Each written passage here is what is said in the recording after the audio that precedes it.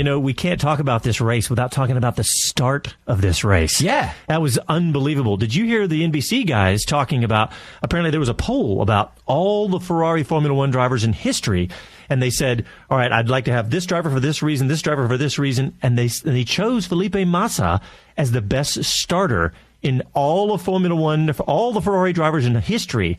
And he proved it today. Yeah, but there was more to it than that. I agree. But there was more to it than that because Bottas got a good start too. And if you saw on the warm-up lap, Hamilton was complaining. Well, he was complaining that he had some clutch issues. And then after the race, he said, no, it wasn't the clutch. They just had grip issues, as did Rosberg. And it's kind of like you look at the onboard of Hamilton and he throws it in first. There was no real wheel spin. Second, third, and fourth. But by the time he was in fourth, the two white cars had gone. That silver car was slow. Oh, but that first lap was phenomenal in my book. I mean, what a challenge between all of them. And, just that the white cars, we had them out there for, 15 laps? That they led. I know, it was good. The first 15 laps were led by Felipe Massa. Incredible.